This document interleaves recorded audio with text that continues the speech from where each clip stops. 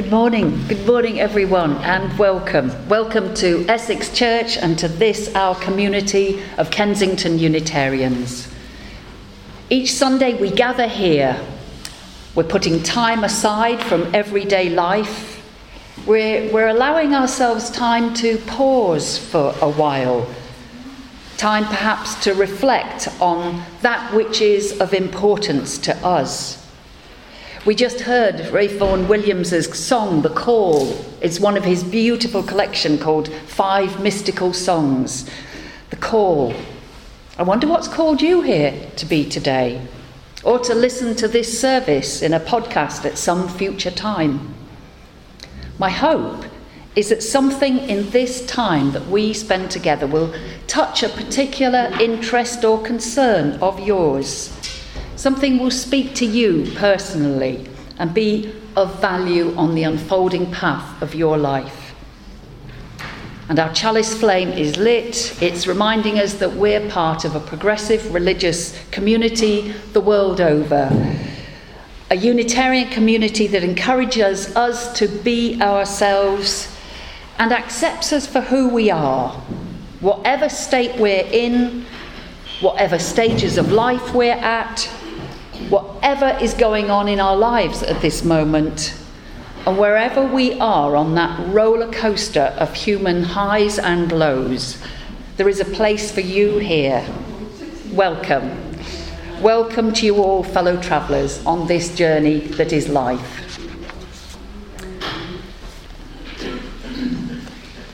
And now I get to tell a story. This is the first story in a collection put together by someone called Art Lester, who used to be minister here and he's now the minister in Croydon. And I saw Art the other day and his wife Gilly. They send greetings to all who remember them. Now Art, those of you who know him will know, Art tells a very good story. And if you look at the title of this particular story, you'll notice he understands that all the best stories start with once upon a time. And they end with, and they all lived happily ever after. Mm-hmm. And this story is of a kingdom where the trusted advisor and companion of old of the king had just died. And along with his sorrow at losing this old friend, the king was terribly concerned that he was never going to find anybody who would match up to that advisor. Nobody could replace him, so he decided to devise a test to try and sort out who was going to take over. He chose 2 old-timers, and he chose one young man who until recently had been tutor to the king's children. And he announced that he was going to make a journey to visit a cousin in another country. So he invited the first of the old courtiers to join him in his carriage for the journey. And he said to the would-be advisor, "Could you shorten the journey for me, please?" Well, believing that the king wanted him to demonstrate his knowledge of all the roads of the kingdom, he set off on a most perilous but very straight track that went through all briar patches and ghastly rutted bits, and it all got a bit out of hand. And eventually the king shouted, "Stop! Take me back." He turned to the second potential advisor and he said, "Can you take me to the next country, and could you shorten the journey for me, please?" Well, that was it. Out the advisor got, up, took the reins from the coach driver and set off at a tremendous pace. It was scary. He was going thump like that. But the king was being jolted all over the place. He couldn't stand it any longer. "Stop," he said. "Take me back." And so it was. The young tutor got his chance to shorten the journey for the king. And they sat in that coach together, set off on the journey.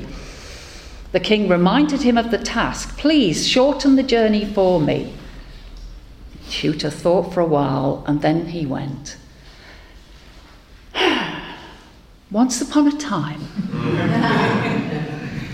And he told a story so engrossing, with so many twists and turns and hidden meanings, that, the journey was over in a flash, and he became the next trusted advisor.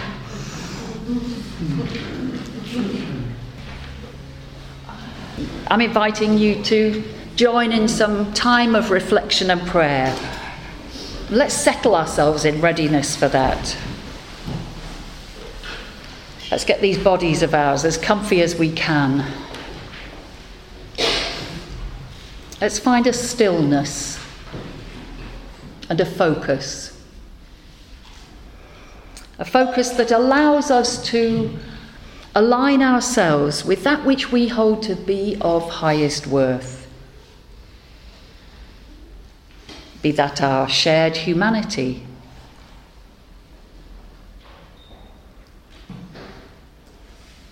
be that buildings like this, made sacred by all those who use such a space for so many different purposes. Be that the God of our hearts and our understanding, or the highest impulses within yourself. Let's quieten ourselves and turn inwards. And as we consider the unfolding paths of our lives, let us each acknowledge where we are in life.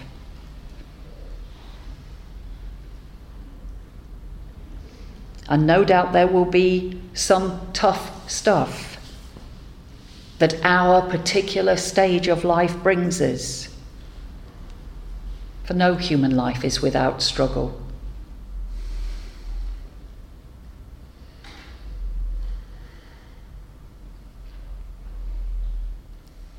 And let us take a few moments of stillness to honour any regrets we might feel for the choices we should or should not have made. For what life is without error or regret?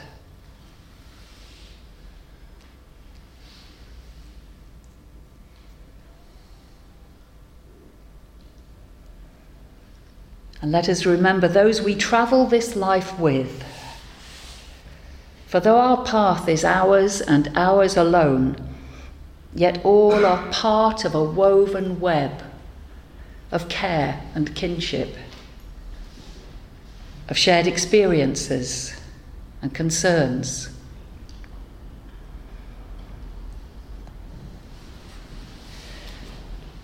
And if you're in the mood for gratitude, let's give thanks for those who both support and challenge us. For a human life needs both in order to grow.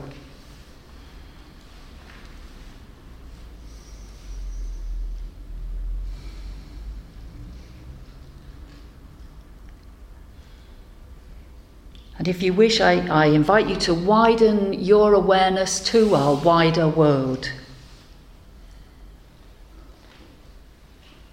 May all the world's leaders remember their shared responsibility towards human flourishing. May they rise above petty self-interest and align themselves as we do now to the greater good.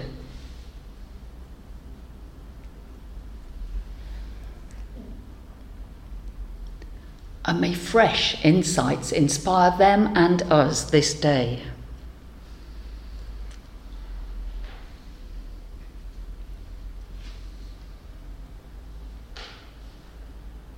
And may we, by our small actions, ease the suffering of another this day.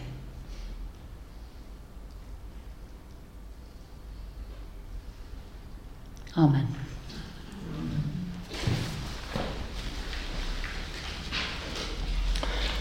Let me not live in a surprise-free world. Grant me childish glee, as if I saw the world for the first time. Allow me the joy of seeing old things in new light, be it the tree at my window, the every Monday task at hand, my companion for a generation, Fling off the blinkers of habit that turn my gaze and limit my view, that restrict my world simply because I have seen it before. Help me shed the fetters of routine that threaten to make one day like another, that reduce all persons to lowest common denominators, that measure time by the hands of a clock. Simply furnish me with new words to celebrate the fresh surprise of every day, or if not, let me hear the old words with new ears. Let me sing the old songs as if for the first time. Strengthen me so that I refuse to succumb to the lures of a flat universe that has no room for surprise.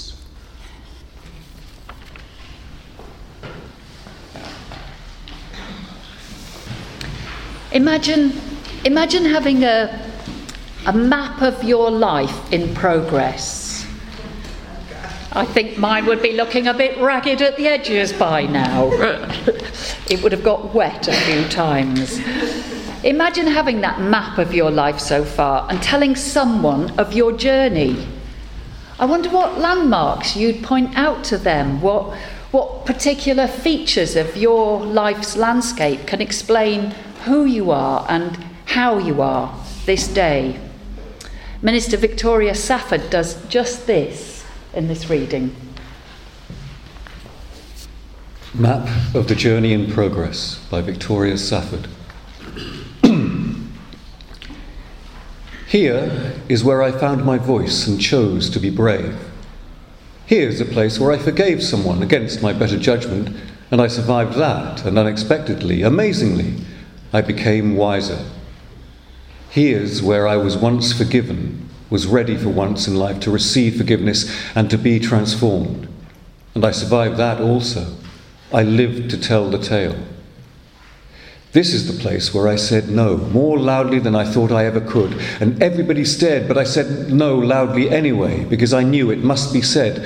And those staring settled down into harmless, ineffective grumbling. And over me they had no power anymore.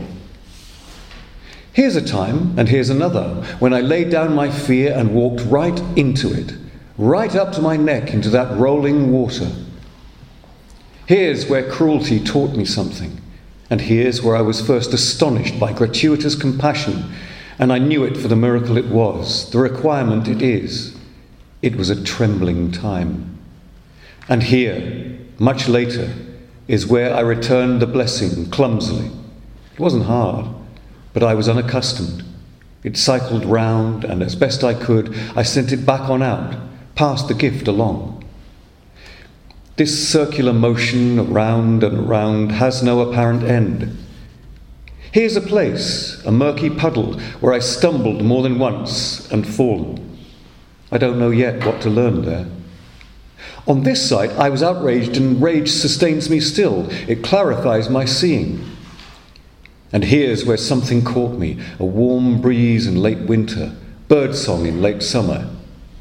Here's where I was told that something was wrong with my eyes, that I see the world strangely, and here's what I said. Yes, I know. I walk in beauty.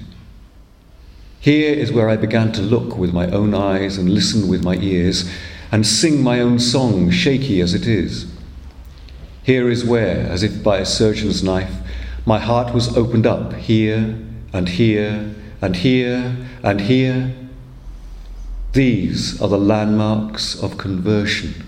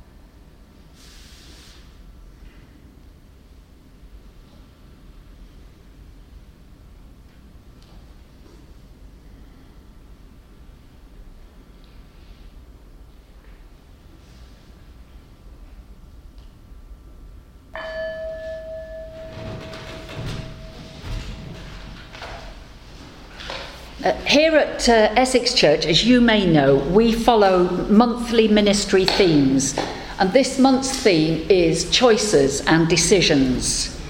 Each week in our services, we'll be approaching this theme from another angle, and the reading and the thinking that I've been doing about this topic so far is revealing it to be a most interesting subject indeed.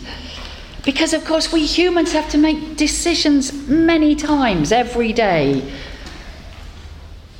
Each one of you has chosen to get out of bed, to have or not to have some breakfast. You've chosen what to wear, who to speak to or smile at or not as you've arrived here. Some of you have chosen where to sit, and others of you have been forced into the less comfortable seats. You've chosen whether to join in singing hymn words when you perhaps don't know the tune. And if you're listening to this service via a podcast, you could switch it off right now. That's how powerful we humans are. And if you're sitting here in church, you could now decide, do you know, I've heard Sarah say this half a dozen times before at least. This is a Unitarian community. They won't think badly of me if I close my eyes and have a little snooze, as long as I wake up in time for the collection and the coffee afterwards. And I listened to my ministry colleague Jane's podcast of last week's service, and if you weren't here, I highly recommend it to you. Choose your own adventure. What struck me, well, many things struck me as I listened to that last week's service, but one thing really stood out, and that is how our age and our stage of life, and indeed our cultural and economic positions, play a big part in how we view this topic of choices and decisions. I really do seem to have lived quite a long time now, and looking back at the map of my life, it's now more apparent than it was at the time, the significant part that chance has played, that fortune, good or bad, in the unfolding path of my particular life. So I wonder how you see the relative influence of choice and chance and cause or necessity in your own life's journey. Something to talk about over that cup of coffee later. Two sayings often pop into my mind these days. John Lennon's "Life is what happens as we're busy making other plans," which I find particularly poignant, as his was a life cut far too short, wasn't it? And I've always wondered what creativity there was still to emerge from him. And the other saying that stays with me is, if you want to make God smile, tell her your plans, which has proved a very useful check on my own scheming mind. It's a helpful reminder that there's more going on in this complex world than my own little projects and dramas, precious though they are to me. I think a lot these days about the strength and the limitations of the human will, with its remarkable ability to get things done, alongside an equally remarkable ability to fool itself, to think it knows best, and to overreach itself and then lead us into messes of our own creating. And I wonder if this is a particular problem of our age and our culture, that we have an overinflated sense of our own abilities, and we find ourselves from time to time willing what cannot be willed, if that makes sense to you. I've been reading about the work of psychoanalyst Dr. Leslie Farber this week, and his idea that we live in an age of disordered will, where we confuse what we have power over and what we do not. Some small examples that he uses. We can use our willpower to go to bed. That doesn't mean we'll get to sleep, as quite a few of us will tell you if you ask us about our sleep issues. We can read a book, but it doesn't necessarily mean we'll understand what we read. We can seek pleasure, but it doesn't necessarily bring us happiness. And our busy minds think they can control all sorts of areas of existence by worrying, by what's sometimes described as overthinking. But of course we can't. And our worries bring us a gnawing condition of anxiety, which is so very prevalent amongst many of us today. So as an antidote to that anxiety, here are a few teachings chosen somewhat randomly, some ancient, some modern, that can help us on life's unfolding path.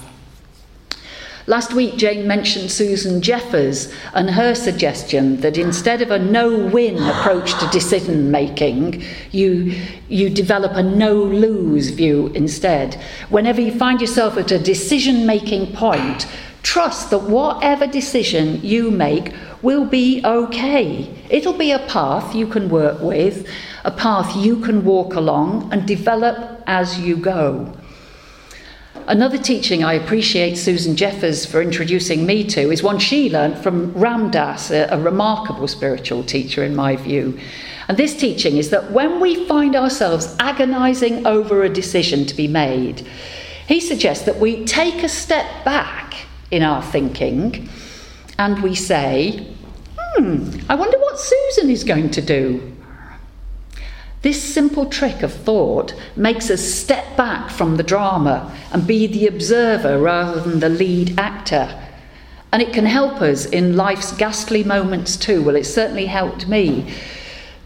When the proverbial shit is truly hitting the fan, we can ask ourselves, I wonder what's going to happen next, rather than being so involved in the drama that we cannot think at all. The truth for most of us, most of the time, is we really don't know. We don't know what Susan is going to do, or Sarah, or anyone else. We don't know what's going to happen next. The future hasn't happened yet. It's unfolding, it's emerging as we go. Another approach to decision-making that's helped me over the years is to sit with not knowing for a while. And instead of thinking, I must now decide in that very conscious way, instead simply wait and let a choice emerge. This is sometimes as described as a process of discernment, and it appeals to me greatly because I think one of its underlying principles is that there are many more factors and interests in play than simply my own little worldview. If we truly believe that we are all connected and that all life is one, then isn't it helpful to align ourselves and our interests with something greater than just us? I mean, this is similar to the Taoist teaching of unfolding that's so well expressed in the quotation on the front of today's order of service from the Tao Te Ching. The master allows things to happen. She shapes things as they come. She steps aside and lets the Tao do its work.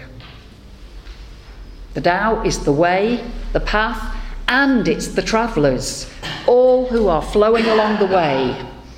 Sometimes we're floating serenely, sometimes we're paddling furiously, trying to get back upstream, or we're trying to reach a particularly nice bit of riverbank that we've just espied and felt particularly attracted to. Of course, this is similar to the Buddhist teaching of dukkha, that our suffering in life comes from our attachment to preferred outcomes, to preferred bits of riverbank. and our resisting of that which is. I've known people find great ease in learning to choose that which is, to move towards the inevitable rather than kicking against it. Of course, we have our preferences. We're human after all. We have our opinions, we have our likes and dislikes. But facing, acknowledging, accepting that which is can be a gift of great, great peace. So as we travel the unfolding paths of our lives, I hope we'll be open to life's surprises. I hope we'll be willing to be amazed and delighted by the unexpected. And I hope we'll have chance to tell our stories to the companions we walk alongside. For though we walk the path together, yet our experiences, our perspectives are uniquely our own, are they not? And when we share our stories, we celebrate and we honour the great mystery that is life itself. Thank you, my fellow travellers. Amen. There are many ways to step into the unknown, and all of them are okay. We can step trepidatiously, audaciously, with a flourish or a whimper, with a roar or a song. In the week ahead, let us find the courage to make the steps that need to be taken, to embrace the inevitable changes that are rolling towards us, and to do what we can to support one another along the way, knowing in our deepest core that we can indeed all walk in the warming light of love, even on the greyest of days. Amen. Go well and blessed be.